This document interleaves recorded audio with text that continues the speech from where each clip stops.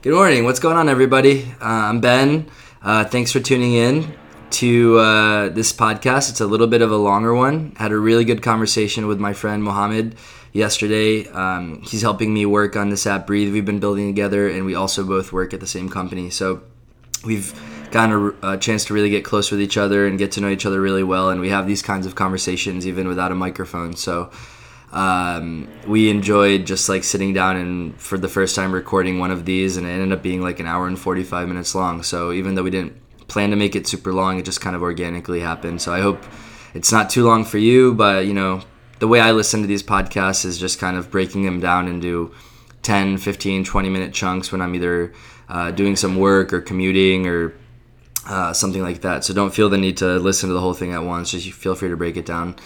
And this conversation was brought to you once again by Mixmax.com.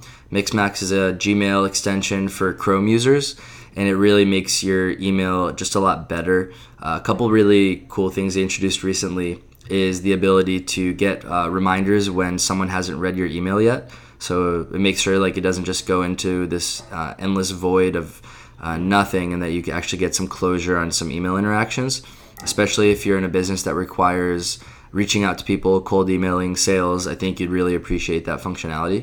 And then the other thing is for people that are meeting with other people a lot, and you have to do a lot of Google Calendar coordinating. Mixmax just built in the ability to send a calendar invite directly inside of the compose message, whereas you used to previously only be able to send availability, and now you can actually send the actual calendar invite in the email, and that makes sure both parties know when you're meeting, where you're meeting, and they can accept directly inside of the thread you've already been talking to them on. So that's just way easier than having to do multiple things to set up meetings. And that's about it. So thanks for tuning in. I hope you enjoyed the conversation. See you soon. Bye. All right, so I'm sitting here with my friend Mohammed Islam. Mohammed, how's it going? It's going great. Are you having a good day? It is. It's a beautiful day. It's sunny and warm outside, and pretty good day. We're sitting at a beautiful coffee shop, and there might be a little noise in and out if someone scores a goal in the U.S. National Women's Team World Cup that's happening in a Mexican bar right behind us. But it is beautiful outside, so we wanted to enjoy the weather. And Mohammed and I have been, we've known each other since, when did we meet? We met, I think, about probably a little bit more than a year ago, a year and 4 months. It was a couple of months into work that like I saw you, I think, or maybe a couple of weeks actually. And I met you when I came to San Francisco after shutting down my startup, and I came out and I was trying to figure out what to do next, and I met with someone at Life360 probably right around the time you were getting started. Yeah. I was also working independently for a while, and I heard that you had like your own, you built your own app and all that stuff, so I had a lot of questions for you, and I think I did like kind of throw a bunch of questions at you in that first like 10 minutes that we met. You gave me your card and all that stuff, and then like a month later I saw you and I was like, oh hey, get to talk some more. Yeah, I was really surprised when I actually started working at Life360 a couple months after that. You still had my business card on your desk. Right. And I was like, wow, that's very unexpected. But we did hit it off that first time we talked. I felt like we were both kind of new to this scene out here in some ways, and trying to, I think we both sensed that each other were working on something interesting, and we're just kind of curious where we were in our like individual journeys. And you are right now still basically in the same role that you were in when we met originally, right? Right. So I'm a iOS mobile developer at Life360, and I've been doing iOS for a while specifically. I did a little bit of Android and all that stuff. So I came in after about maybe only like a year and a half of experience in like solid iOS. So I was starting off like my career when we first met. Mm-hmm. And you had also built some other apps on the side as you were getting smarter on iOS development, and before and while you've been at Life360, right? Right.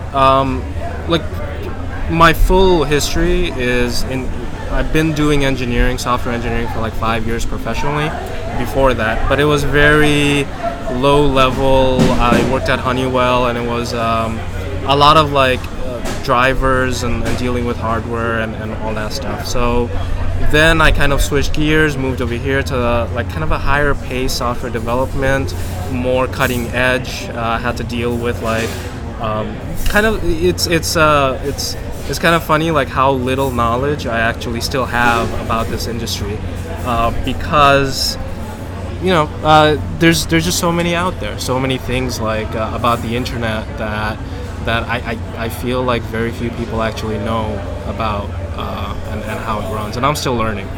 But a lot of the other iOS developers that I meet out here, Android developers, I feel like there's sometimes it feels like there's a pressure on some of the developers out here to pretend like they know a little bit more than they know, and I never get that vibe from you. I get the sense that even though you're definitely one of the top developers, or mobile developers at least, at Life360, and but you still have this attitude of learning and needing to consume more information and to really continue to expand your skill set.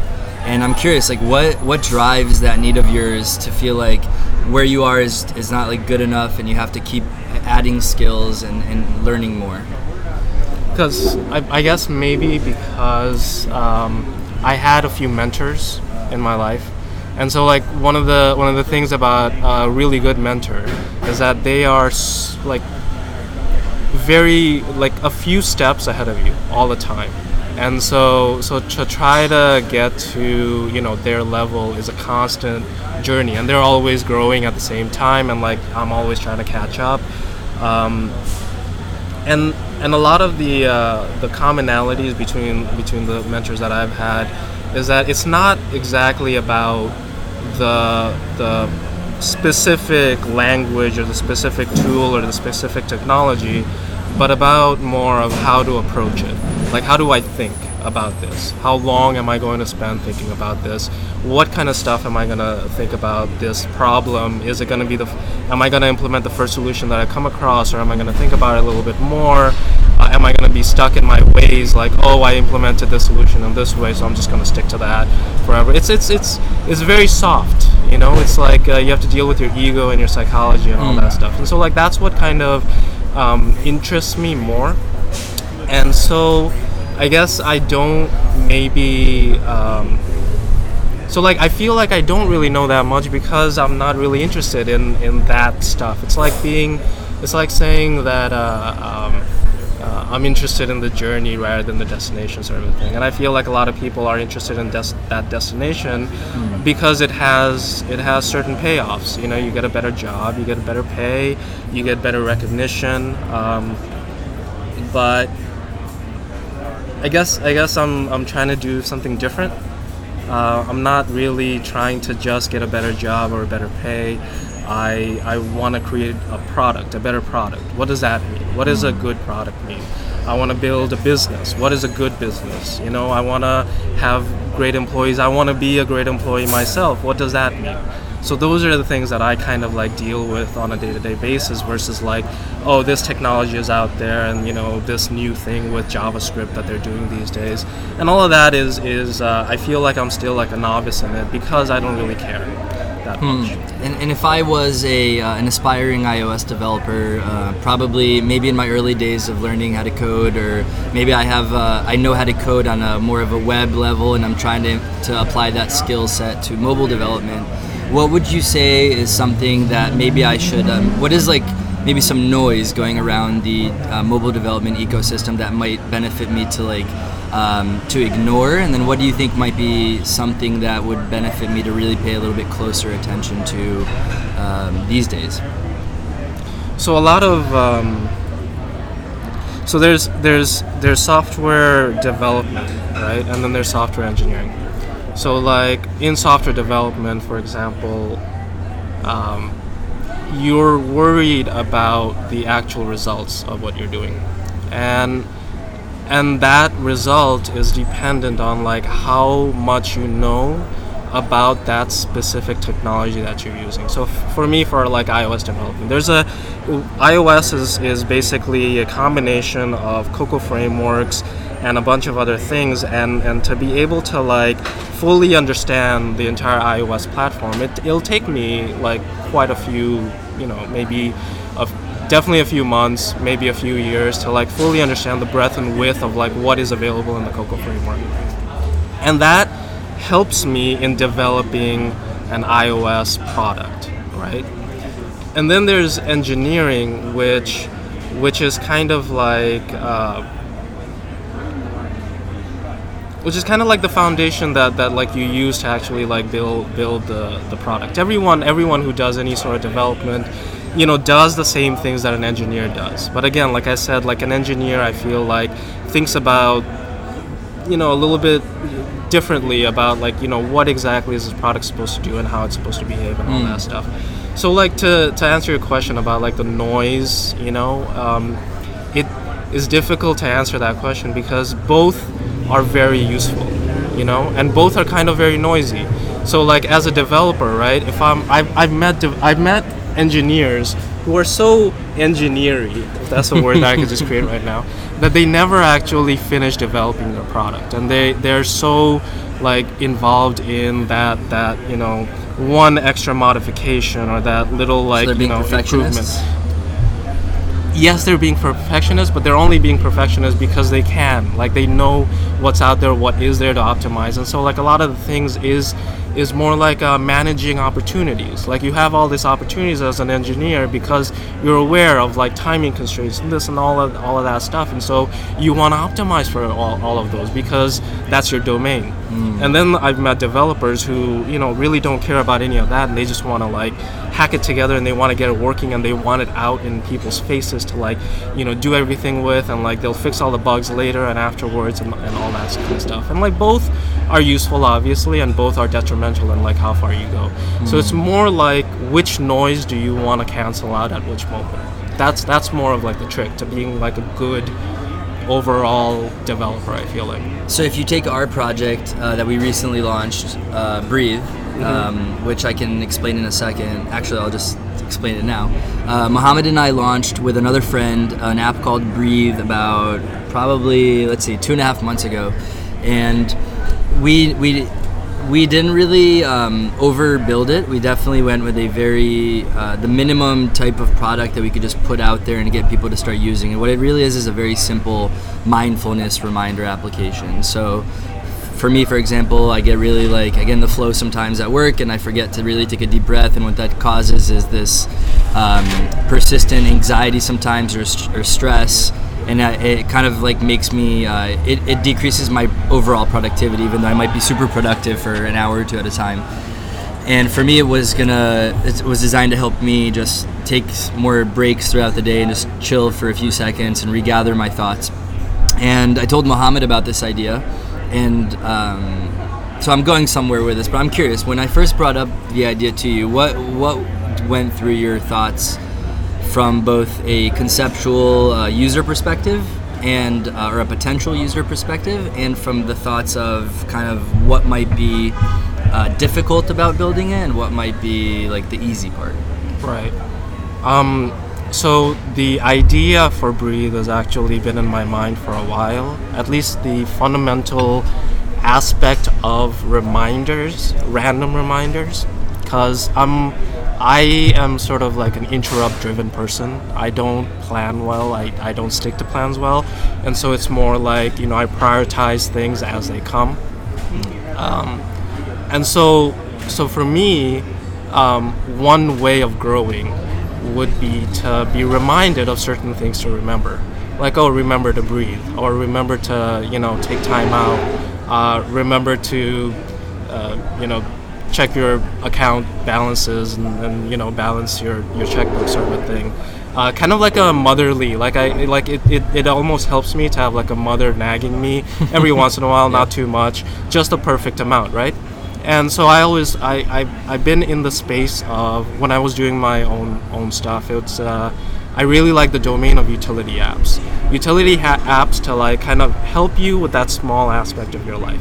It's not a very lucrative domain, but I feel like I get that personal joy when I myself can use that app and like gain something from it, and I'm like, I have 200 other users or 300 other users, or even thousands of other users who are using it. I'm helping the world, I feel like, in the small part. well, one of the utility apps that I thought of really early on is like, oh, can't I just create reminders for myself and just say, remind me about this 10 times a day or 10 times a month, like very flexible sort of like timing schedule to like kind of, remind me like for example, balancing my checkbook, I'd want that once a month or 2 times a month. Remembering to breathe, I'd want that like maybe 10 times a day, things like that. So like everything has a variation. And so I've had this idea in my head. Then also from working on my own things for a while, I realized that all the energy that I put into something by myself kind of disappears very quickly through this very leaky bucket of reality, like the way the world works sort of thing. And so my contributions to my own apps weren't adding up to a total sum as fast as working with even just one other individual. When you work with even just one other individual, both of your contributions kind of like it's like trying to walk through quicksand, and like if you have 2 people walking, or I don't know what the right analogy is, but I think you get it. And so when you came along with the idea for Breathe, it kind of was like the best of both. You had someone and yourself willing to like, focus time and attention on this small product, a utility product that I have, huge interest in. And so that's what kind of like really, like, I remember when you told me about the idea, I said yes, like as soon as you stopped talking, I think, that I wanted to do this. As far as like the challenges, I guess because lately I've been so product focused that I didn't want to really take on a very large engineering challenge. And a reminder app didn't seem like much of a large engineering challenge. And I didn't really foresee any like huge roadblocks to like what was possible. I knew what was possible on iOS. We had local notifications and push notifications, and we have alarm apps and all sorts of stuff like that. So it's possible to do it. It's just how to do it. One of the earlier like engineering challenges that I came across right away was the reminder and setting the reminders and dismissing the reminders properly. And that's still an ongoing challenge that I'm still trying to work through. And that's one of the things to kind of keep in mind about developing a product. And it kind of goes back to that, keeping that balance between engineering something and actually developing something. And so you have to kind of fail and be okay with failing in your first attempt.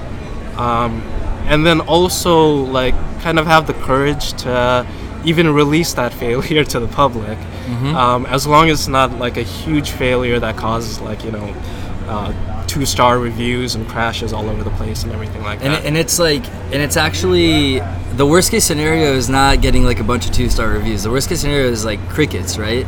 Like getting nothing. Right. And for me, I think I told you and Will that when we get this out there, I said this first version that we get out, I'll be happy if we can get feedback from 10 users. Right. Like if we can just get 10 people to use it regularly and give us feedback.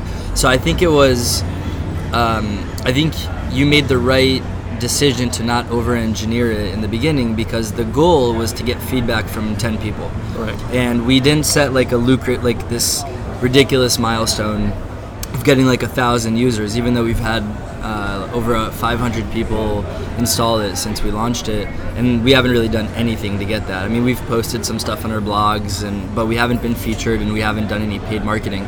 So the ironic part is that I thought if we got 100 people, we would easily get 10 people to give us feedback. Right. But we have 500 users, or 500 people have installed. Specifically, the number that we've been tracking is how many of them have enabled reminders, which is the last step of our onboarding process. And we've had 500 people do that. And not only have we not heard, we heard from one user who wanted a different sound alert. And other than that, even though we did a push through Parse, we didn't hear any feedback. And to me, that's been one of the biggest learnings so far from it. We'll go back to the engineering component in a second, but I think that one of the most interesting learning experiences for me so far has been that how hard it is to get people to say anything to you about your app. Right. Friends don't really count. Like, I think you and I have both had friends tell us what they think about it, and maybe some coworkers that we work with at Life360. But for the most part, what you should try to optimize for probably is like a normal person giving you feedback. And I feel like that's been a challenge, because we want to use that to make the product better. And I've had other smaller products, and it's a numbers game. So like, this is when you have to like put on your product or your marketing hat and be like, okay, yeah, we spent a lot of time in making sure that the user has the right experience, but then at the end of the day, people are people, and it's statistics, So like, what percentage of your total population are going to take this action? And for me, like, thinking about the action of actually responding, or like, emailing something, or going to the app store to like leave a review that actually like writes something, every single one of those steps you lose 10 or 20%, and by the time you get to that final step, you I don't know, if I saw like 1% at that step, I would be like really happy. 1% of 500 people would have been 5 people by now. I think we have like maybe 3 good people, like maybe one person. We've got like 11 ratings in the store, but Right. a lot of those are our friends. Right. So right. we've maybe heard from 3 strangers. Right. So like less than 1%, which is actually, I feel like it's normal at this scale, in a way. And we're used to, I think, like, at least I'm used to working in companies where you have millions of users. And so like, as soon as you make a change, you're gonna get like thousands of feedbacks. But that 1,000 is still like less than 1% of like a million. Like, I don't know, you're in customer service, so like how much would you say is a percentage of feedback versus like total users? Without disclosing like percentages of total user base and stuff, we get about 500 emails a day, 100 phone calls. So we parse all that into a lot of it is like bug fixes and general questions, but once in a while we'll get a feature request, and we aggregate the feature requests, and we regularly sync up with the product team to like, give them that feedback. And one of the fundamental tensions in product development in general is that there are multiple different streams from which product suggestions and new feature development ideas come from. Right. You have the founding team, you have the actual product managers, you have engineers like yourself, you have customer support, and then you have like the board members send suggestions, like the average, maybe like someone's spouse that works at the company will send suggestions. So there's all these different channels, and for us, I mean, I think one of the guiding principles that we've used so far is, does this suggestion or does this feature request benefit us directly as users? So we're trying to use ourselves as test cases, and I think we're still at the stage where we should be building it for ourselves, but it's still really tough because it feels like you're working in a vacuum if you don't get enough interaction from people that are outside of the 3 of us. Right. And I feel like, I think you're the one who pointed this out to me, is that, yeah, maybe at this stage it is supposed to be more about us and like, what does this product, and like, how does this product fit with us versus like, how does this product fit with everyone else. And it's almost counterintuitive to say, because like, everyone will tell you like, yeah, you create a product for people to use, and so you need to find out what people want and then give them what they want, sort of a thing. And I've heard that advice countless of times, and it kind of, every single time I hear it, it always goes against my normal grain of like, yeah, but if I don't see a value in it, why should I build it? Why should I like, put it out there? And like, do I really, like, am I really gonna get that same feeling from people using? So for example, I have one product out there that I don't use. It's called Kung Fu Movie and Fart Movie. It's basically the same thing. Yeah. But just different sounds, different assets. I didn't actually build it. It was one of my mentors who actually built it, and I was kind of like helping him market it and do all the PO and all that stuff. So we kind of worked on it together, but he did mainly all the coding. But I don't use it. He doesn't use it either. And so what happened there? What happened was, it actually got high usage. It has maybe like I don't know the numbers, but it's still doing a lot better than any of my other apps. But I'm not upkeeping it. I don't really care about it. And the people who do use it, I don't feel like they care about it either. It's just a gimmick that they use and then they're done. Now, what I'm really passionate about is this app that I'm reworking right now called Time Trainer, and that's an app that I use regularly because I exercise regularly, and I feel like lots of people would benefit from it. I mean, if they exercise in this way, there's a lot of value and all that stuff, like Tabata training and CrossFit and things like that. They're all interval timing, training sort of thing. And they can just find it in the App Store, Time Trainer? Yeah, you can find it in the App Store. Right now, it was basically the first app I ever built on my own, and so it speaks to the novice development, so don't expect so much from it. But you're giving it a complete overhaul after about 2 years that you haven't really changed it, right? Right, exactly. And it's been on the back of my mind because I want to use it. I like using it. And so, like, yeah, I feel like, again, it's a numbers game. If I find something that I feel useful, I'm sure there's at least a few other people out there that will also find it useful. But, like, how many? And that's where I think, like, maybe the due diligent research that I haven't been doing, that's what I should be doing. Because, again, it's an opportunity cost. I could be working on Time Trainer versus all these other things that could actually have a huge market fit versus Time Trainer. But, I guess right now, it's not, my focus isn't to actually get that, home run. It's more to kind of, still grow and understand what a product is and kind of have my own, like, kind of set of products that I use myself. I use Breathe, quite often myself. I use Time Trainer. I use a few of my apps myself. And to bring it back to Breathe, what are some of the main differences in the workflow that you have as a developer when you're working on your own app just alone, like, for example, with Time Trainer, versus working on Breathe? Like, what are some of the things... Like, what are some of the pros and cons of just as far as, like, your workflow, productivity, schedule, when it comes to building with a designer and kind of like a product manager, like what I'm doing, right, and just, like, kind of doing everything yourself? Right. So Breathe, I think we built in a month and a week or something like that. Something like 45 days from idea to launch. Right.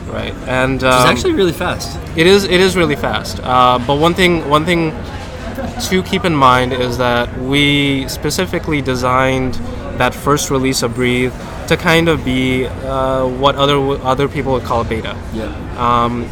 And with any product development, I feel like, okay, maybe not any product development, but with software product development, usually what happens is that 80% of your full functionality is done in like 20% of the first time. So I think I think I got fully functional prototype of Breathe out to you, like a beta version through test flight in like a week. Mm-hmm. And then it took like 5 weeks after that to like do everything else. Now contrast that to if it was working by myself, something like Breathe would have taken maybe, I would say, 3 months maybe from end to end. And it's not 3 months full time, obviously. This was very part time. Mm-hmm. I was working an average of maybe like, I would say like 1.5 hours a day on it. Like fully, committed 1.5 hours. And out of that 1.5 hours, within like 45 days, we got one product out. By myself, it would have probably taken 2 to 3 times that length of time. And it wouldn't have looked as good, and it wouldn't have probably had, it definitely wouldn't have functioned as well. It would have been like the vacuum that you mentioned earlier. But at least we're in this vacuum together versus this vacuum by ourselves. And I've developed products where it's just you and yourself and your mind working. And what happens is that you there's a term in marketing where you what's it called? You give a price and then you anchor them. It's anchoring. Like you get anchored on an idea or a user flow or a user like a solution, and you can't kick yourself out of that anchor until someone else with a totally different mind like says something that like, you know, gives you an epiphany, like, holy crap, like I could do this so much better, so much easier in this way versus that way. And so like you need that to grow and to like create a really good product. Yeah, and I think that we've had, even though the three of us liked the idea and chose to put our time into it, we're three different types of people.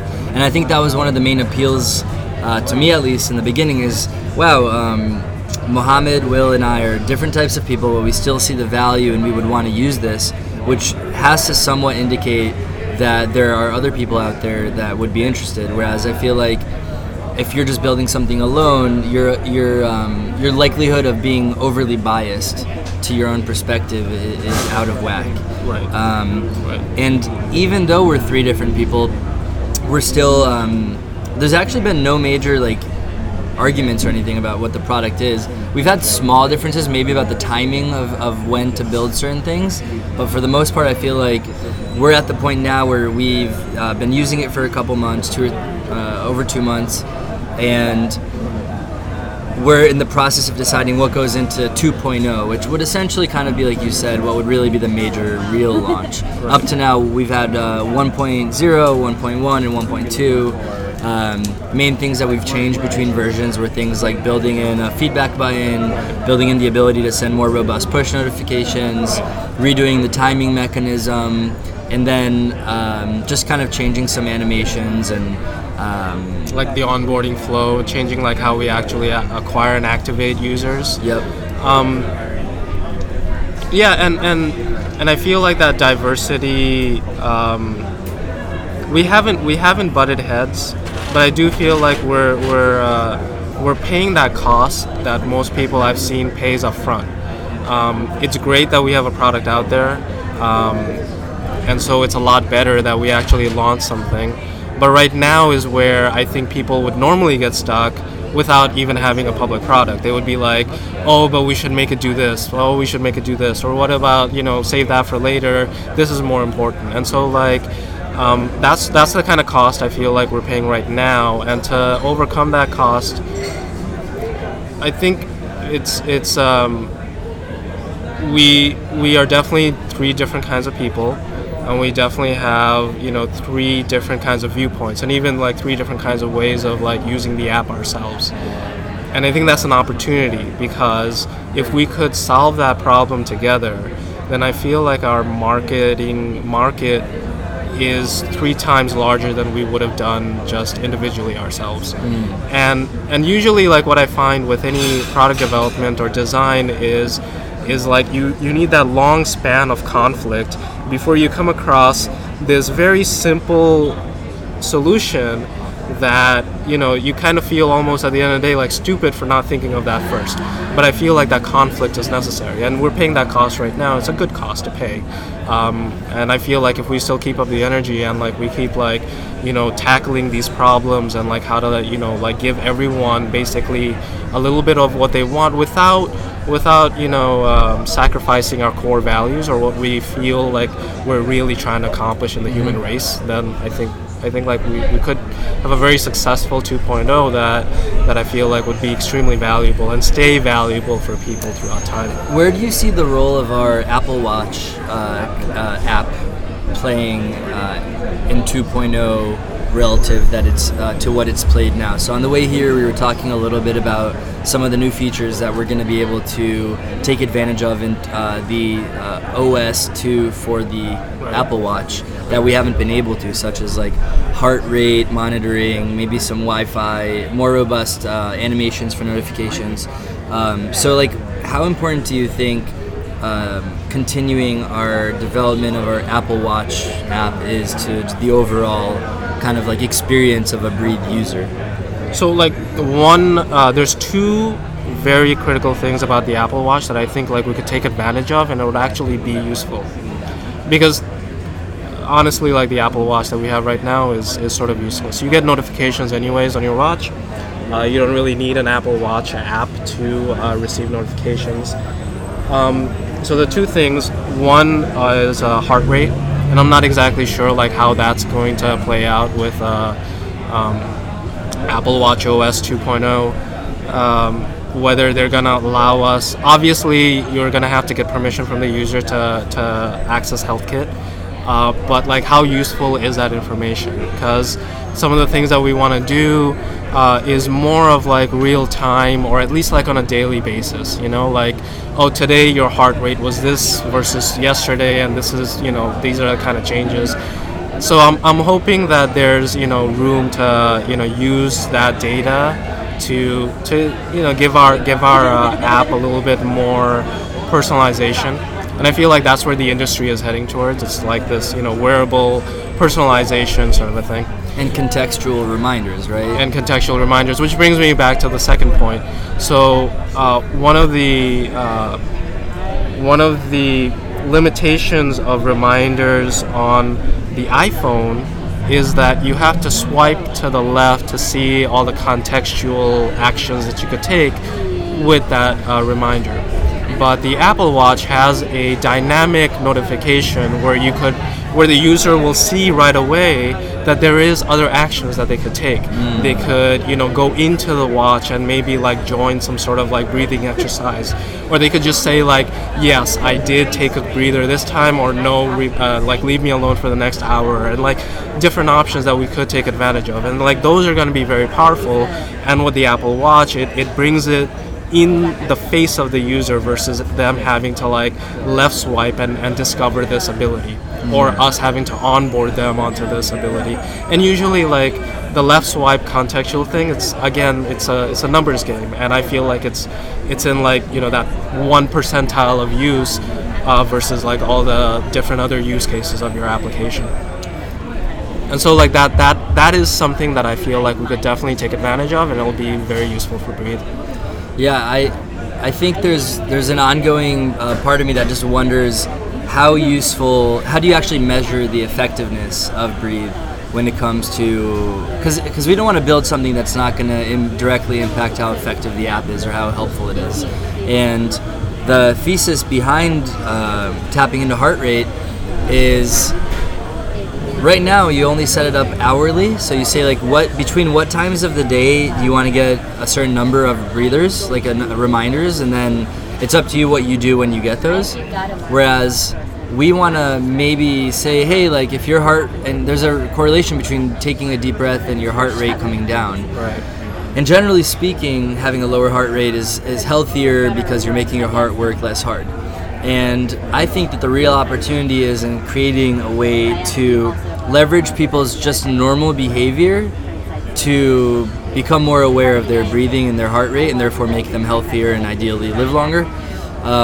So even though our app sounds like this kind of, I mean, I've definitely talked to people that say, yeah, what, do you need like a reminder to breathe? Like you don't remember how to breathe? And of course, we all breathe. We'd be dead if we didn't.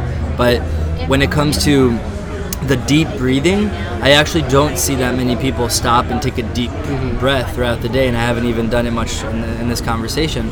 Most people aren't even aware of it. Like there's, I feel like knowing that there's something, knowing that you're anxious all the time is something that I feel like a lot of people aren't really aware of until they, you know, maybe try it.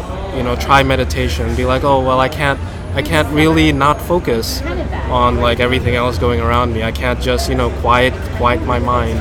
And I feel like, yeah, leveraging, like teaching, first of all, like teaching the value of breathing. Like you pointed out, I think it's a big educational hurdle. And I think that's gonna affect like our market base of like how many people like will use it, because people might not even understand the concept of like, why would I ever use your app? You know, like it doesn't make any sense to me. I don't need to take moments out of my life to, you know, I'm fine just the way that I am. And it was definitely a learning process for me. And another thing why I was interested in this is because I have had experience in trying to figure out how to like control my mind and you know, be more disciplined and be better about, you know, like being in the now and being in the present and all that stuff. Sorry to interrupt. No, you weren't interrupting. That was helpful. I was just kind of like thinking out loud.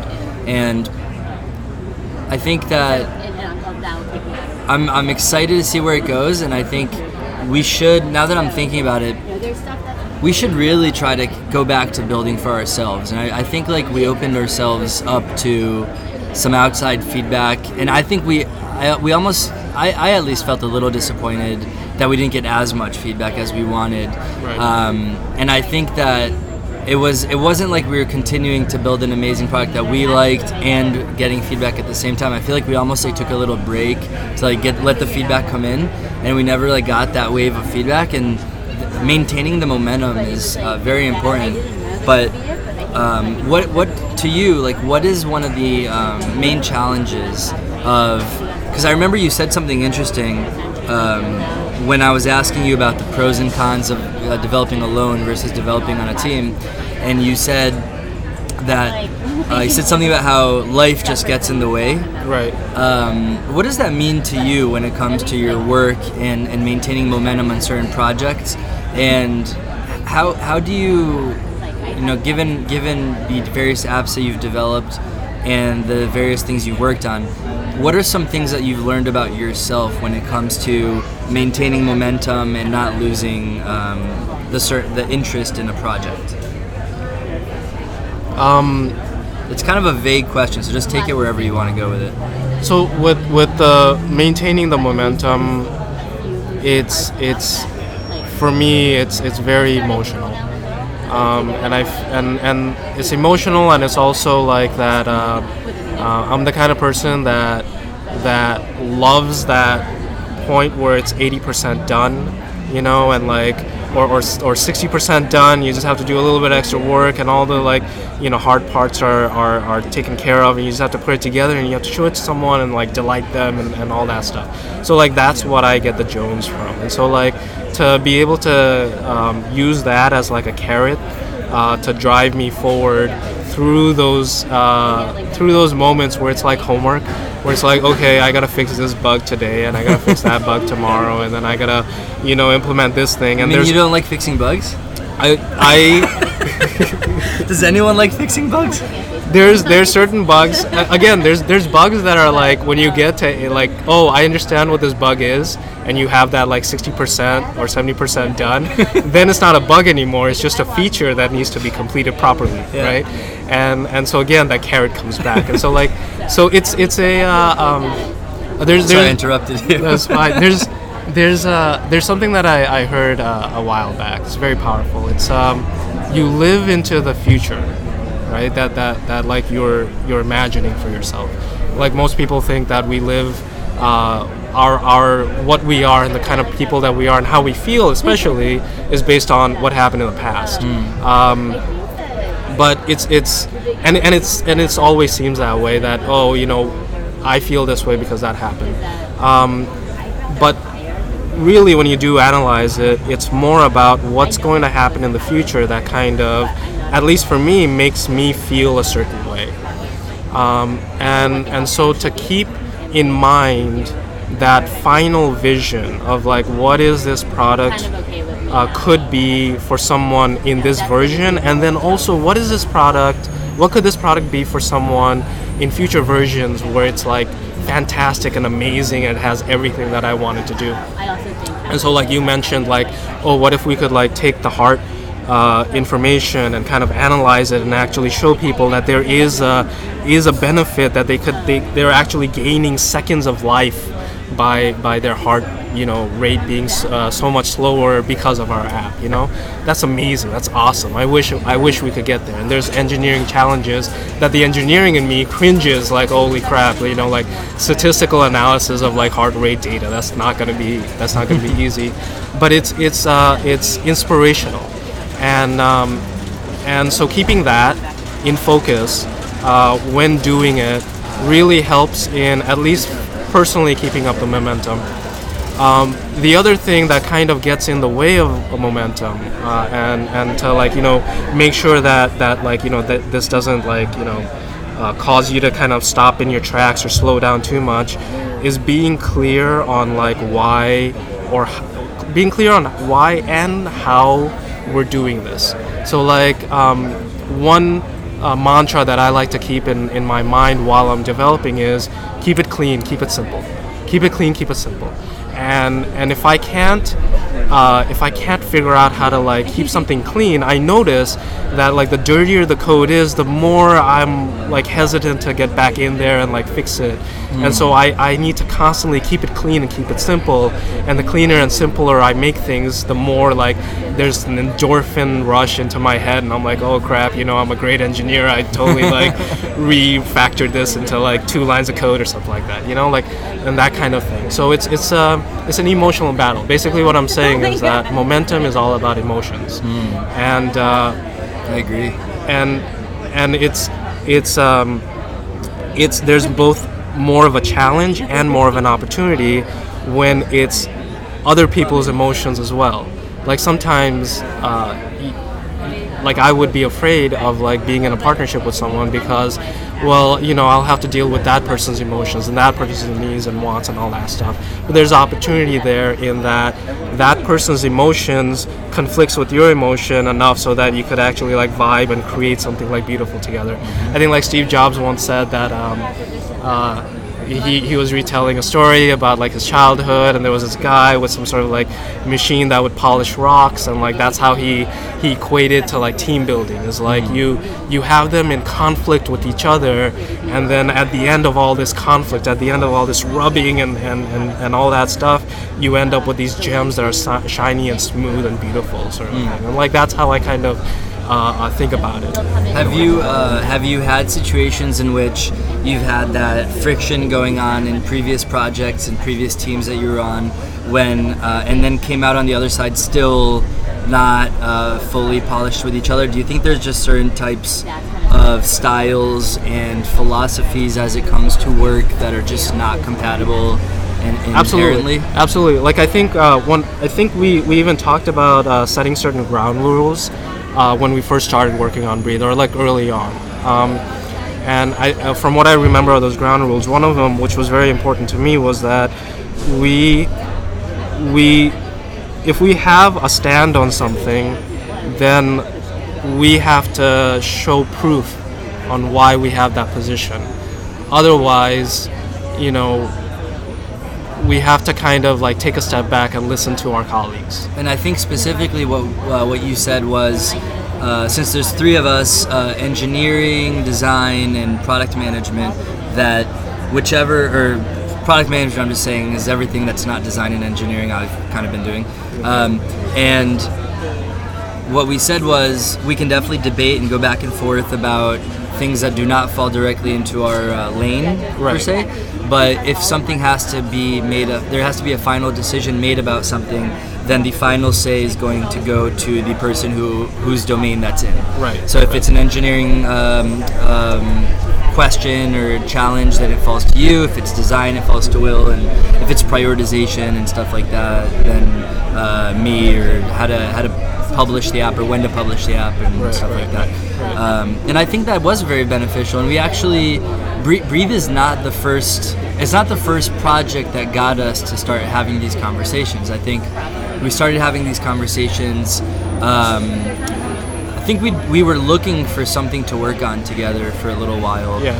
And we didn't really find something that both of us were interested in working on within our time constraints and skill sets.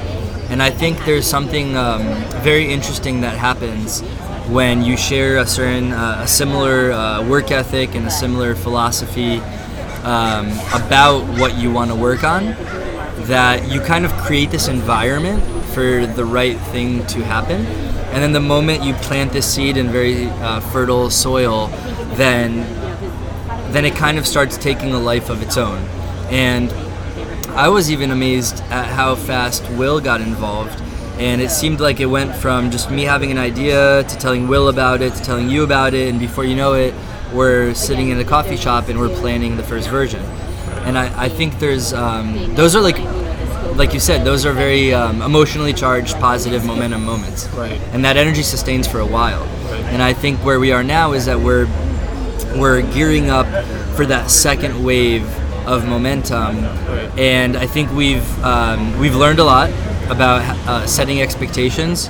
We've learned a lot about maybe how to design on the engineering side a little bit better when it comes to notifications. Right. I think we've identified what our core use case is for us at least, and I think it's a good learning experience. And I think looking at it as a learning experience is probably much better than looking at it as a definitive success failure type of thing, because if every time you hit a bump in the road you look at it as like momentum killing failure, then you'll never really become successful. Right. And like all the anecdotes I've ever heard about startups or like successful startups is that they have this like long journey that lasts for years sometimes, at least like 2 or 3 years before they even like get their first funding and all sorts of stuff. And like in between that time, they're basically like us, and we're just kind of like, okay, we have a product. Is a good market fit? Is anyone using it? Let's just change the product. Let's do it. Try it again. Let's keep like iterating until we hit like some sort of mass market or something like that. And it's also, is this something that we even want to do with Breathe or not? And like those are the kinds of questions that are up in the air. And I think like answering those questions is gonna be that learning process that you mentioned. That I feel like this is the kind of stuff that I wouldn't be able to. No one learns in school, right? How to build a product with the team, how to start something from scratch, what it takes, what are all the mistakes that you could make. And so like learning what not to do is probably like way more fruitful than like I sometimes joke with people that I joke with this friend of mine who has a successful belly dancing thing. She's a belly dancer, and like she does belly dance, she teaches classes and all that stuff, and she's always been just good at it. She took a class and then she started doing it, she started making money and all sorts of stuff like that. And I would tell her like like all this success is just bad. Like you gotta fail at least like a few times before you hit that. Like what you're doing is basically like just setting yourself up for a small payout where you have to fail like a few times. I mean, it's a joke, but I feel like it's true anecdotally. Like people fail so many times before they hit that big success. I just think like we're so primed to even have the idea of failure and success from school. And like if you remove the concept of a grading scale in high school and middle school and elementary school and even preschool, and you just imagine living all those years with am I learning or am I not learning philosophy, instead of did I get an A or did I get a B or did I get a C or did I get a D? You just kind of put the world into such a box. Like every single thing has associated with it a success scale, that when it comes time to do some real hardcore learning like you're doing in the real life, like I'm doing, like I did with my company, like that was the ultimate F. If I could get an F on something, it was that. But for some reason it felt like I had done more growing up and more learning than anything I'd ever done before. And I remember that was one of the biggest mindfucks of the whole thing, is that I was sitting there and I was like, how does this feel like so bad even though I'm learning so much? And like, why does it feel like it's a challenge to position this amazing learning experience as a good thing when it's clearly a good thing? But like on the outside it's a terrible failure. It wasn't a massive failure in the sense that we lost millions of dollars or anything, but like we launched something and it just didn't take off. It didn't stick. It never got real customers, and just the company fell apart. But I tell people, I feel like I grew up 5 years. Like I got 5 years of learning in like 1 year of my life, and I feel like it's a shame that we grow up in an educational system that makes you feel like unless you get an A per se, or someone gives you a sign off, or someone on the outside says good job, then it's a failure. So then I have a question for you. So my personality is very kind of safe, so like what I would do is approach it like this. Well, if I can not plan but incrementally make small jumps, like these small apps and these small utility things and these small like partnerships and all that stuff, if I could work on those incrementally, and some might fail, some might succeed, whatever, but I'm learning throughout the process, then maybe that one day I'll make something big. So that's my life philosophy. But then some people would say like, oh, but if you're not going balls out, then there's no point in trying. So like, what would you say? Like, where would you fit? Well, I used to believe wholeheartedly in the balls out thing, but I believe that your circumstance in life and like what's happening in your life is very much directly correlated to what you feel like doing at a time. And for like very much like weather systems, like emotions are like weather systems, and the decision to do something decisions are usually very emotional. They're not very logical. And the decision for me to like go all out and go big and quit my full-time job to start a company and literally leave San Francisco to move back to Florida and change my entire career trajectory from like being, I studied, I got my bachelor's and master's in finance, and I took an investment banking job, and I went from that to being a generalist startup founder, CEO in the fashion, retail, tech space with no fucking idea what I was doing. That was an emotional decision because I had no other options. I felt I felt cornered into what I was doing. I felt like the momentum of the previous 4 or 5 years of my life, and arguably even going back into subconscious childhood territory, set me up to this point of thinking that working on Wall Street was the success. That like being an investment banker, whatever that meant at the time to me, was the definition of success. And there's a point when I was in my master's program that I had seriously considered stopping it so that I could pursue my entrepreneurial dreams. But that didn't really, I didn't really know what that meant. Like, what did that mean to like study entrepreneurship or like that? It wasn't concrete.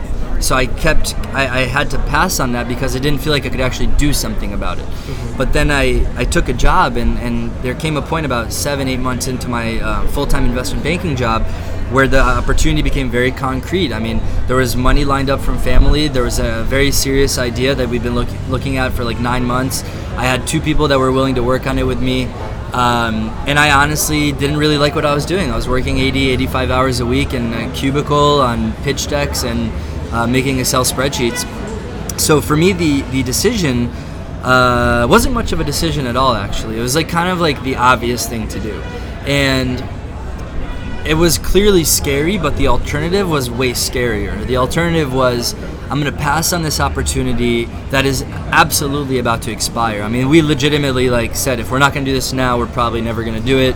One of us dropped out of his master's program to do it. One of us quit his job, and then I quit my job and moved back to Florida. And so 3 of us made very serious sacrifices in our lives. And we knew that if we didn't do it at that point, that we were just going to get deeper in our individual paths, that this idea would just dissipate. So we did it, and it was the definition of being thrown into the water and having to figure out how to swim. And having had that experience under my belt now, given where I am, given where we are, working at an established company that's doing well and has a lot of lots of millions of users, is I don't feel a pressure to leave that job and pursue this idea or any other idea, really. I think that I'm learning a lot about the value of balancing passion projects and side projects with having a full-time job, and I think you can isolate the amount of learning that you're doing into smaller chunks like you're doing. However, that said, I kind of got smacked really hard by the reality of what it does mean to like literally burn the ships and like just take the island and like try and basically go big or go home. And I got sent home, and that meant for me, like, my parents don't have the money to like support me. So for me, that meant like the moment that the company ran out of money, I had to like swallow up my pride and get a job. And I don't wish that upon anyone, because it takes, I'm still rebuilding my confidence and I'm still rebuilding my ego. And it's done a lot of good for me on like a human level to become that humble and to get a reality check and to really learn who are the types of people you should work with, and what are the types of markets that you should build something for, and how should you feel about the project itself, not just the idea of building a company. Like, I've become more attuned to my product self and my feelings about why something should exist other than the fact that I just want to build a company, right? And that's really what drove the showroom experience. Is I jumped into it because I wanted to build a company and I didn't want to do what I was doing at the time. Whereas now I don't mind. I like what I'm doing right now, big picture. I like working on this on the side. So unless you feel cornered or you feel like you have no other options, I would not say that you would benefit much from jumping full into it. Yeah. And it's I don't know if there's like a real right answer or like a right answer now. It's probably a right answer now, just like you're saying, versus like, you should always just, go balls deep sort of thing.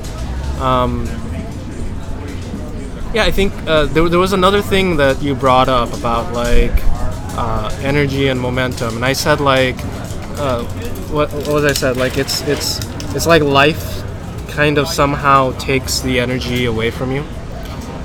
And what I meant by that is I don't know exactly what I meant by that, because it's like osmosis in a way, right? Yeah. It's like you have this like concentrated bubble of energy on this one thing, and if you don't continue to focus it and keep it in the walls of the project, and you don't continue to give it the nourishment and love that it needs, then it just kind of spreads. And that's right? Like a perfect, like a flame, right? Mm-hmm. And I've tried to be my own candle, and I guess I'm not. My wax isn't very flammable, or it's not good fuel just by myself. And so having like those multiple sources of energy to like combine into it, and I think like when I actually do think about what does it mean to really jump into something like full out, and we talk about this often, because I think we both have a feeling that success doesn't really come to people who aren't 100% committed to like that thing. Agreed. We've heard enough stories of like passionately devoted people who like fight thick and thin through everything to like get to that point, right?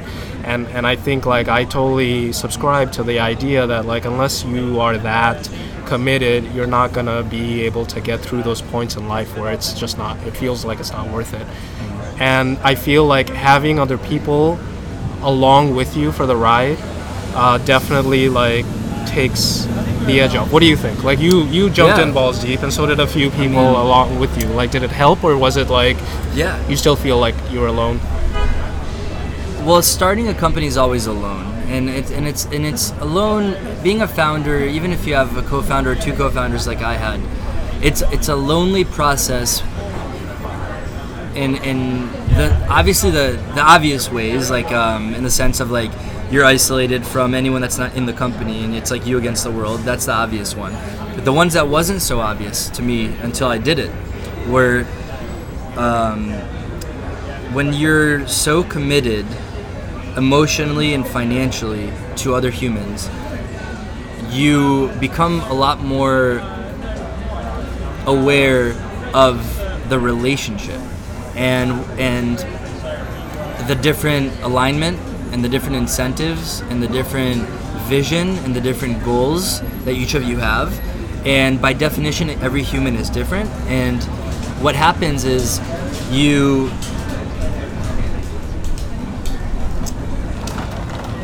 sometimes shy away from having difficult conversations because you're worried that you might hit on a sensitive deal breaker for that other person.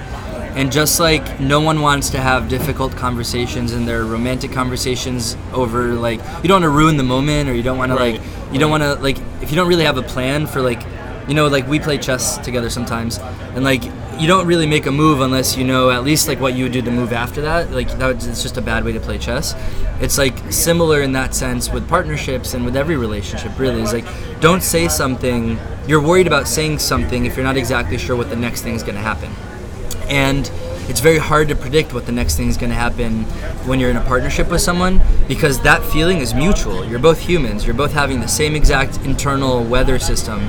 Like, it's a mix of what your parents think about what you're doing, what your significant other thinks what you're doing, how your bank account's looking, what career prospects you might be passing on by working on it, your internal doubts about the viability of the idea, the viability of the product, the market, whether or not you have the right people to accomplish the task at hand, whether you even give a shit enough to overcome the obstacles. Like, there's all these factors that play into how you feel about building a company that that I forget your original question, but that those things are constantly at play in a partnership. And what was your original My question was like, did it help to have those other people, at least, you know, their commitment, did it help in those moments where you're like, oh, you know, this isn't going exactly the way that I wanted it to go, or like any doubts that you had? It felt good, or it helped in the way that, like, if you're feeling cold, someone giving you like a blanket makes you feel a little better right now. But like if you're constantly cold, then that blanket, you're not going to carry the blanket around all the time, right? Like there does come a point where you have to put the blanket down and, like, you know, take a shower, put your clothes on, go to work. Like there's that time too, right? And that actually is the majority of the time, is like you're not with your co-founders all the time, and you're definitely not in the same headspace all the time. Like, so for me, I think the main takeaway about how to view partnerships jumping into something full steam moving forward is to find people that, first of all, it's got to be 100% complementary skill sets. Like, and if not 100, it's got to be like I totally agree 90. with you. It's like, complementary and definitely as few overlaps as possible. I've been in a partnership where it's like, you're an engineer, I'm an engineer, but I'm slightly less skilled of an engineer than you are, and there's this huge overlap, and then like the relationship just goes to shit after. And I do see myself jumping into something full time again, but I think it has to be something I genuinely give a shit about. It's got to be something that the other people I work with on it give a shit about. There's got to be the complementary skill sets, and there has to be, like, I honestly think if I can't see myself working on it for 5-10 years, it doesn't make sense to even enter the process. And because anything less than that commitment is going to set you up to be rocked, to be shaken by things that would otherwise just feel like little bumps in the road. Right. And it's not just like word of warning, I guess, because I've done like small product development. Even small products are not gonna be like, oh, I'm just gonna get this done in 3 months and then it's over. It's like years of commitment. Like I've been working on this one product, like Time Trainer. It's been 2 years and it's been on my mind. And so, like you said, like if you don't feel like you can continue this for the long haul, then are you sure you want to get into it, sort of thing? Like if you're not, in a way, product development is the ultimate like commitment, training, I guess. You know? People talk about entrepreneurship as being like getting more free and like getting more freedom. In reality, it's like the opposite. You're shackling yourself to space. You're shackling yourself to partnerships. You're shackling yourself to customers. It's a lot of commitment. It's a ton of commitment. You can quit your job and give 2-week notice and move to India if you want right now. Right. And like if you're starting a company and you raised $2 million, $3 million, and you have people counting on you to pay their bills and feed their kids, you just can't do that. You have to like stick it out. And I'm much more aware of the impact that you have as a founder on getting people to work with you. I mean, I think someone asked me the other day, what is the single most important leadership attribute that I took away from starting Showroom? And what it really was this ridiculously intimate, personal learning experience when it came to the impact that you can have as a human on other people. And for me, it wasn't all positive. I mean, it was like a lot of when you start a company and you get people to follow you or to work with you and drop what they're working on and put their day and night into helping you build something, it's a serious responsibility. And it just like every great power that comes with great responsibility, you have the ultimate power in your specific domain in the company. And if you're not carrying your weight on the project or in the company, especially when the stakes are as high as working on it full time and paying your bills off of the company, then there's a very direct correlation between your work ethic and what the results you produce and the the entire psychological mind space of the other people. Like, you actually have the ability to make them happy and to make them sad and to make them upset, and to you're more vulnerable to other people at a much deeper level. And because but it goes both ways. I mean, you're vulnerable in the sense that they have a much higher chance, they have the higher ability to impact you in a negative way if they don't carry their weight. But the result of amazing chemistry and people working together in a really positive way, and this constant state of like every day we're making progress, and every single day is better progress, and you're working towards a common goal, and you feel like your life is actually worth something because you're spending it on a worthwhile cause, that results in something bigger than you could ever get at a normal job. And that's why people talk about entrepreneurship as such a roller coaster, is because there's these moments where you literally feel like you're changing the world and you're making an actual impact on an entire billion or trillion dollar market or something, or if it's a biotech startup, maybe the potential of making a breakthrough that you've cured cancer or AIDS or something. But in tech, it's obviously not that dramatic, but it could be a bunch of other small incremental improvements to the economy.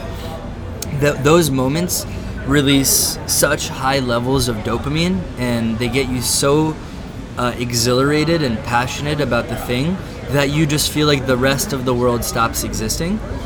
But then, and then something bad can happen. Like those moments could literally be as high as getting an email from a potential.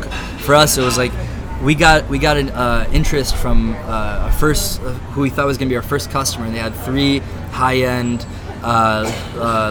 leather goods stores in the Northeast. And to us, I mean, we were beyond ecstatic that we were about to have actual customers. And we didn't really know how much they would pay us. We didn't know when they would pay us. We didn't know exactly what the implementation was going to be like. But we got, holy shit, we got these, we built something that people want to use. And then the reality hits, and you realize that it's not actually that person's decision to implement our software. Like, there's other stakeholders that have to okay it, and these companies have their own purchasing cycles, and there's like a reality to their business that you just have to fit into. And if you don't have the ability to fit into their business, before you know it, boom, the entire thing's gone. And now that bubble bursts, and you're back to where you were like 2-3 weeks ago. And this entire vision of where the next 6 months would be based off of that email is now gone, and you have to reimagine the next 6 months without that even being an option. And it's a constant state of imagining the future and then reimagining the future as you go. And it's like nothing I've ever experienced. It's so tumultuous that, again, the risk of going into it, I almost feel like you have to feel like, I watched, when I went home a few months ago, my mom and I did something we'd been wanting to do for like 10 years, which is watch all 3 Lord of the Rings movies back to back. And I remember in that very first Lord of the Rings movie, when I first watched Fellowship of the Ring, I was too young to appreciate it. But and I was like, why is Frodo leaving the Shire? Like, it's so comfortable. Like, why is he going on this super dangerous journey? And this time, when I watched it, I realized, like, Frodo didn't have a decision. Like, you know, they can't. Like, he had to do it. Like, there was no other option. It was either the world is destroyed, or he has to go through this ridiculously risky and dangerous journey to get that ring back to the lava and Mount Doom and Mordor. And that sense of mission is what got him through every single goddamn hour of that 9-hour trilogy. It's like every single time that they were walking and getting stuck and going through stuff, there was that constant sense of, if we don't get this ring to that lava, the world will end. And I feel like what I'm doing is I'm pursuing that sense of mission. I wanna feel that compelled to make something that everything else will just be forgivable. Everything else will just be part of the process. Everything else will be the cost of doing business to get to this goal. And what I had to showroom is nowhere close to that. I mean, we were in a retail tech space. Like, even if you make the most amazing and incremental innovation in retail technology, or even if it's disruptive, what are you doing? Are you making anyone's life like that much better? Are you really like making the world a better place? No. So there wasn't really like a deep felt mission to that company. and we made a decision to shut it down. Like, why keep squeezing it out? What we're doing at Life360 definitely goes in line with this. I mean, like, I constantly hear from users that like they're finding their loved ones when they have diabetes and they pass out on the side of the road, or maybe like some daughter goes to a party and the father has to save her because she had a drink too many. Like, there's all these like superhuman personal use cases to the product that we're building at Life360 that makes me compelled to keep working on it, and makes me want to see what happens to it, and makes me want to keep getting it better. But we're employees, right? So I think like at the end of the day, no one's under the impression, we just don't live in an economy anymore where we're expected to spend the next 10 years at Life360. I think like everyone kind of understands that we're going to make the best contribution that we can make, and when it's time to move on, it's time to move on. And we've seen a bunch of our coworkers move on, and I think that for me, what I am doing right now with Breathe and with every single thing I'm working on, and this podcast included, is trying to get a little bit closer to figuring out what it is I actually care about, so that I can actually wake up in the morning with a larger sense of purpose. That's interesting, right? You go through a school system, and then you have to figure out what you want to do with the rest of your life. Like you were saying, venture. What venture capital? What were you doing? Investment banking. Investment banking, right? I had the same thing with like engineering. Like I worked at HoneyWell, and for everyone on the outside, it seemed like I made it. This is it. This is the rest of your life. But I was like 24, right? And it seemed like I was old, but there's 24 and there's 70, and like that huge gap in between. What am I supposed to do with that, right? And so I think like trying to figure out like, okay, well now, like, yeah, all these other people think that I made it to something, but I know personally that this is only like the first step. But I don't know what direction I'm actually wanting to head, and where do I really even want to go. And I feel like everybody is lost in that same way, and then everybody is also on the micro level faking it that they're not lost. And so like when you're talking to them and they're talking to you about their job and all this stuff, like, if you ask them like, oh, okay, what are you gonna do in 10 years? Like, I feel like very few people will have an answer for you, and it's contradictory. It's Zen in that you also still need that vision though. You need that 10-year vision, not plan, but 10-year vision or 20-year vision, and then that hopefully, if that vision is large enough, and if it sinks deep enough into your soul, I guess, if it connects deep enough with you, that it'll drive you like that, like those people who are insanely driven to do something that we hear about, and maybe like one day you'll get there as well. But then, like it's, as an engineer, for example, like I when I develop products, it's very difficult for me to actually engineer that vision. It's difficult for me to like say like, oh, Time Trainer could be this or Breathe could be that. So like when you were asking me like, oh, what do you think we could do with Breathe with like the Apple Watch and all that stuff? Like the only kind of answers that I have for you are, what is the technology that's available and what is it that I think that we could possibly improve on? But it's not revolutionary. And so my battle is to get to that revolutionary. Like, how do I have a big enough vision? And I feel like some people don't have that battle. Some people have a huge vision, but they don't have the engineering skills to get them there. While I seem to have some engineering skills, I don't really know where I'm driving this car, But to kind of wrap it up all the way back to the beginning, it's if I tell myself like, okay, well, if I don't focus too much on the latest Swift technology and learning that, or like the latest way to do this on Cocoa, or the latest thing, the latest JavaScript thing, or the latest like language to do whatnot, and etc. Instead of focusing on that, if I were to spend my time on basically what Breathe, the app that we made, like one of those, one of the reasons that I like this app is because it gives me an opportunity to practice focus. It gives me an opportunity to practice being not not being interrupt driven, and those are the kind of things that I feel like if I work on those qualities, and the vehicle for those qualities, the vehicle to be successful in focus and integrity and discipline and all these good qualities that everyone knows the words for, but they don't actually know how to practice it.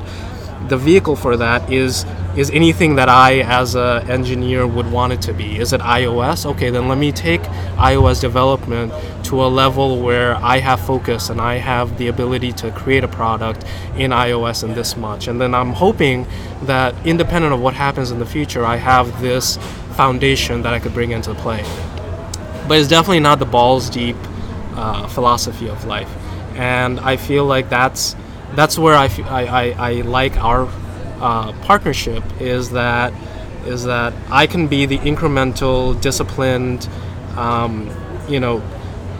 person that kind of gets you there, and then you can let your imagination run wild and like think of all these incredibly awesome visions on what to do, and then I could tell you what's possible now and what's possible in the future and what could be possible. And like that's my contribution. And I've tried being the visionary, and I've tried being like the other roles in life, and they're hard. they're you never know how difficult something is until you get into it, just like you found out with showroom, and you find out with anything. You try it, and then you realize like, oh crap, like this is what everyone's talking about. I appreciate that, and I think that you do complement my just style and strengths and weaknesses in a very good way.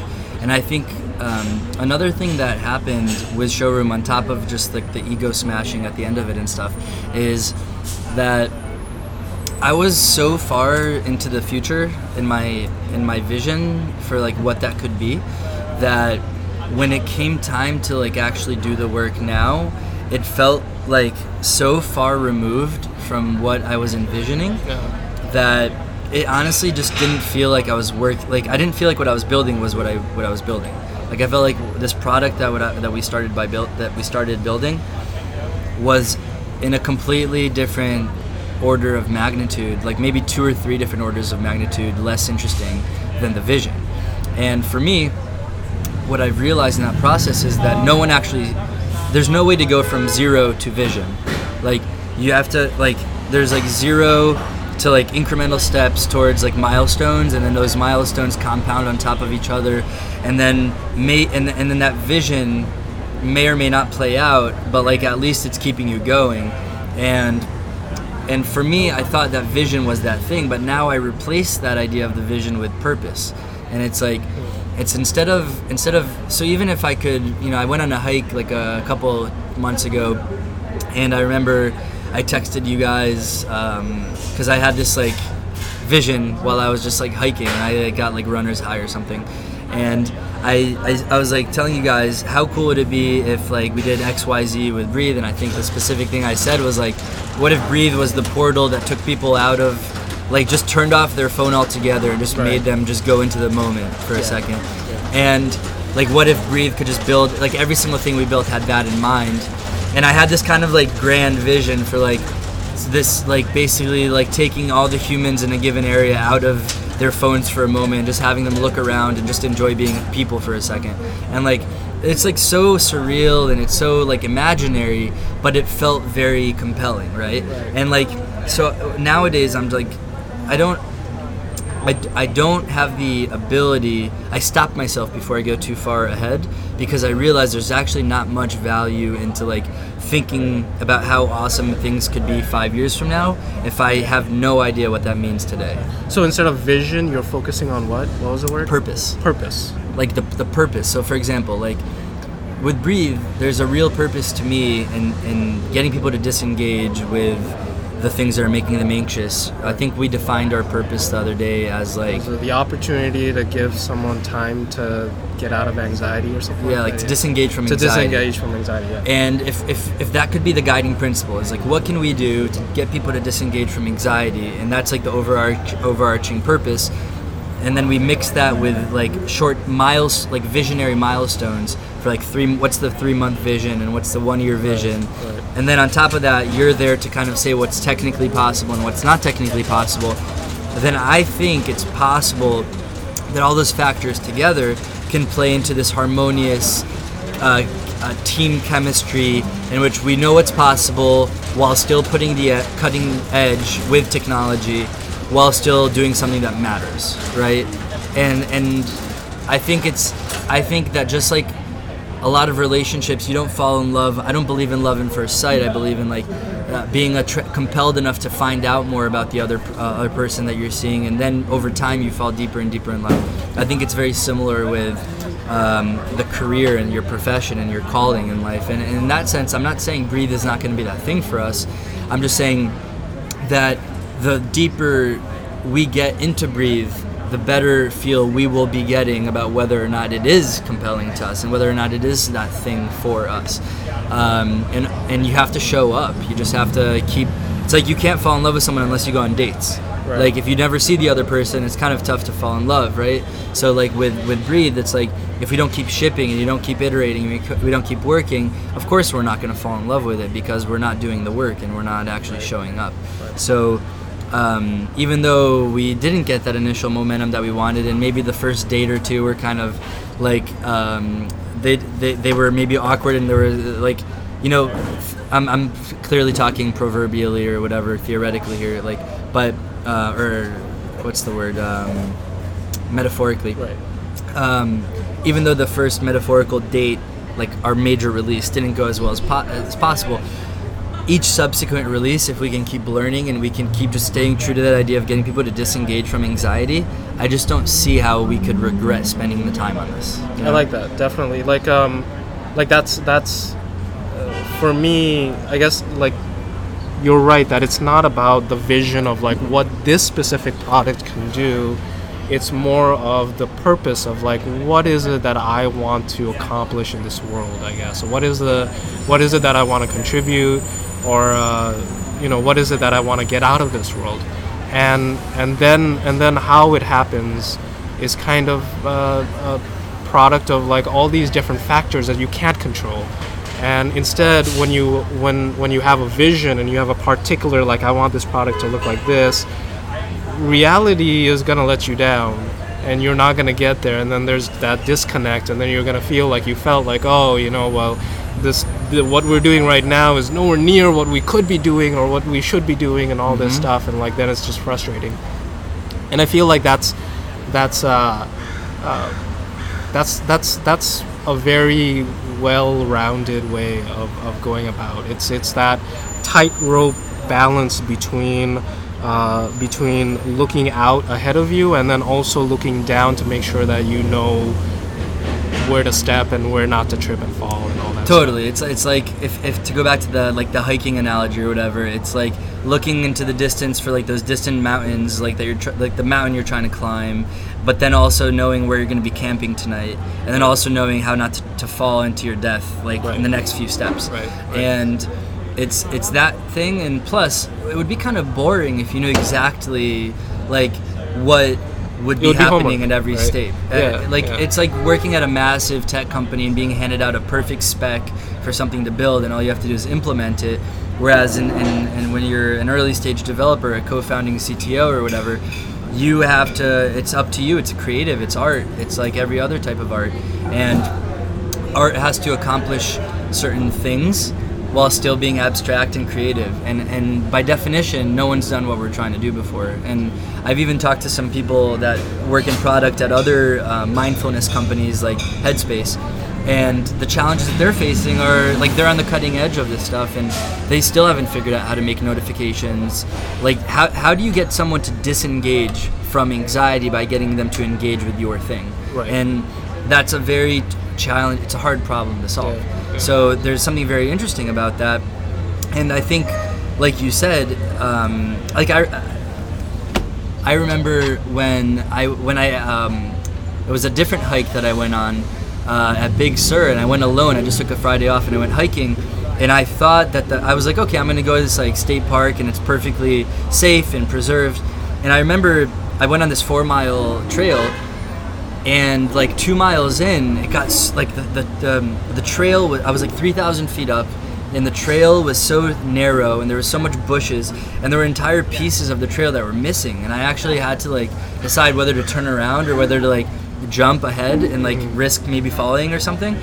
And that uncertainty made it so much better than like a boring ass trail that like I knew for sure that like it was gonna be easy and I was just have to walk, and like what, you know. So like for me, the process of entrepreneurship is like, ideally, I mean, if you're a professional entrepreneur and you're a professional technology innovator, it's no different than being a professional athlete or a professional anything. It's like you're trying to put yourself at the edge of your ability, and you're trying to be on the cutting edge of what's possible while just making shit happen.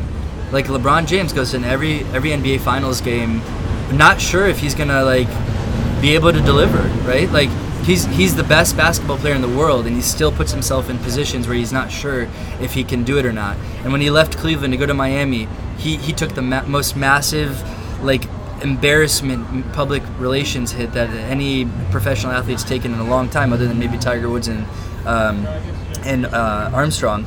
And what I'm getting at is like, if you knew exactly how it was going to play out, it wouldn't be very interesting or exciting.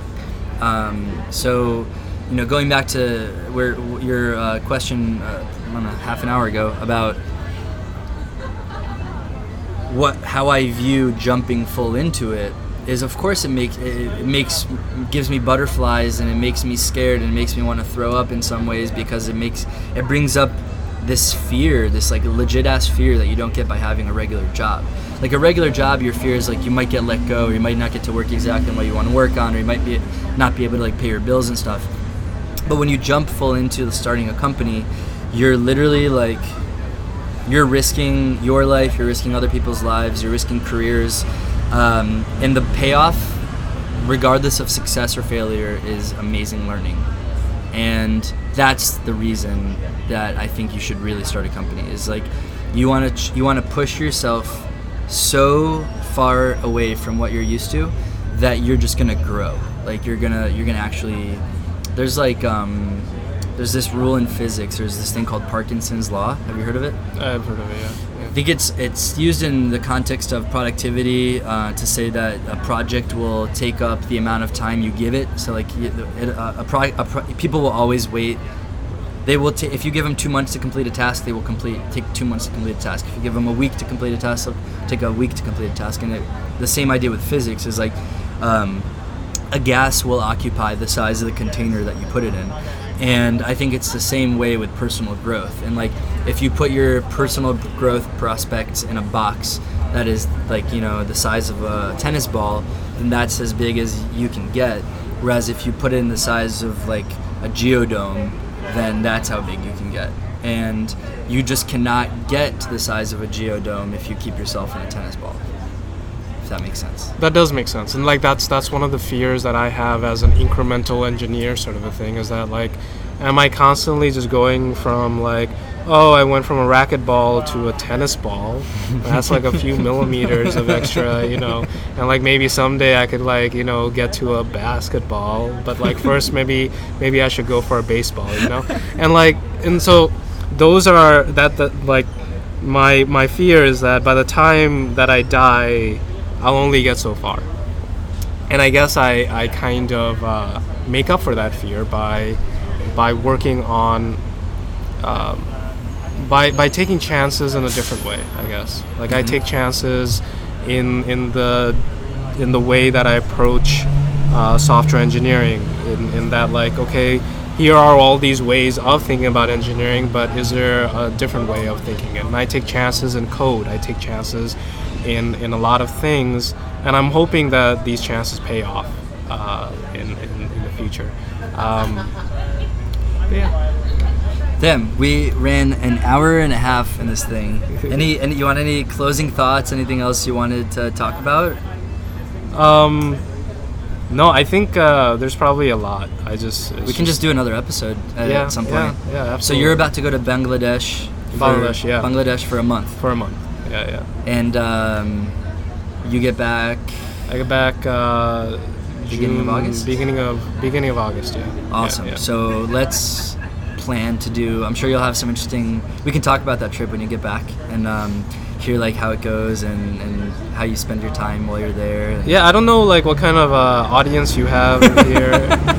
So like in this podcast, I think we covered engineering to product development to what it is to be a CEO, entrepreneur, philosophies of life and business, how to be successful or what even success is. Like we covered, I think, quite a few topics, and depending on your audience, I love talking about. So like that's one of the things that that's one of the other things that I do as an engineer. This is how I take risks. Is that it's for me, it's not again about the specific language or the specific product or the specific platform, but it's about the people working on the specific product. It's the people using the product. It's the people developing it and the entire industry around it and how people behave and what the latest trends are. You know, mobile phones, for example. Who knows how long they're going to be around? Are they going to last like 2 decades like computers did? Or are they just going to be a next fad before, you know, Oculus Rift like takes over the world or something, you know, crazy like that? So like trying to understand that and like those kind of things, the softer things, because I've dealt with the hard engineering aspects of life long enough, and like now I'm interested in like kind of taking that hard and combining it with the soft. And really understanding like how everything fits together and why they fit that way. And it's really my endorphin rushes are when I can like kind of have that aha moment in like, oh, this is why this is happening in this industry, or this is why, you know, like, and that's why I like studying people like Steve Jobs and like all these other innovators and disruptors in how do they think, like why was it that they were able to disrupt a system of thought that existed for hundreds of years, and it seemed like their ideas are so simple, but how is it that they were able to execute it? And I think a lot of that execution is a combination of like the team that you're working with, the products that you're building, and not the vision, but the purpose that you have in life. And again, like, you know, are you a tennis ball or a basketball, or are you like, you know, a biosphere dome sort of a thing? Yeah, and I think to wrap it up, I mean, the audience for this podcast is there's actually no really solid analytics platform for podcasts, so I don't know who's listening, and I don't know how many people are listening, and so it's kind of liberating in that sense that I'm creating a podcast for the sake of creating a podcast, not for any other. I mean, sure, there's like a component of personal branding. There's a component of just getting to like talk to people that I otherwise would not get to talk to. Like I have I have a couple of really interesting guests that are going to be on the podcast in the next couple months. So it's giving me that. But then on top of it, it's like this is a product. If you want to bring it full circle, like this thing, we're sitting here, we're talking to each other. We would be doing this anyways, but we're recording it, and this is a digital product that is going to go out there and it's going to engage with at least a few humans. And what they take from it is not in our hands anymore. And it's birthing. Every one of these episodes takes a life of its own, because you'll listen back to this a week from now, a month from now, maybe a year from now, and you'll have a little piece of history that is a product, like a little piece of memorabilia, and it speaks differently to different people. There might be things that we've said on this conversation that we just view as obvious and not very novel, but someone else might listen to it and it could maybe make them go, aha, like that aha moment that you have when you learn something. Maybe this is that final straw for us, one of the topics we discussed for someone else. So I've realized from my blogging, that I've been blogging for 3 years, that I never have the ability to predict, first of all, which blogs are going to be popular and which are not. And then I also don't have the ability to predict what content within each blog is going to resonate with people. I've had people send me messages or emails that say like certain pieces of it inspire them to quit their job or like to just try something else, and they reach out to me like I have answers or something, and I'm like, no, like listen, like I was just thinking out loud, the fact that it resonated with you makes it worthwhile.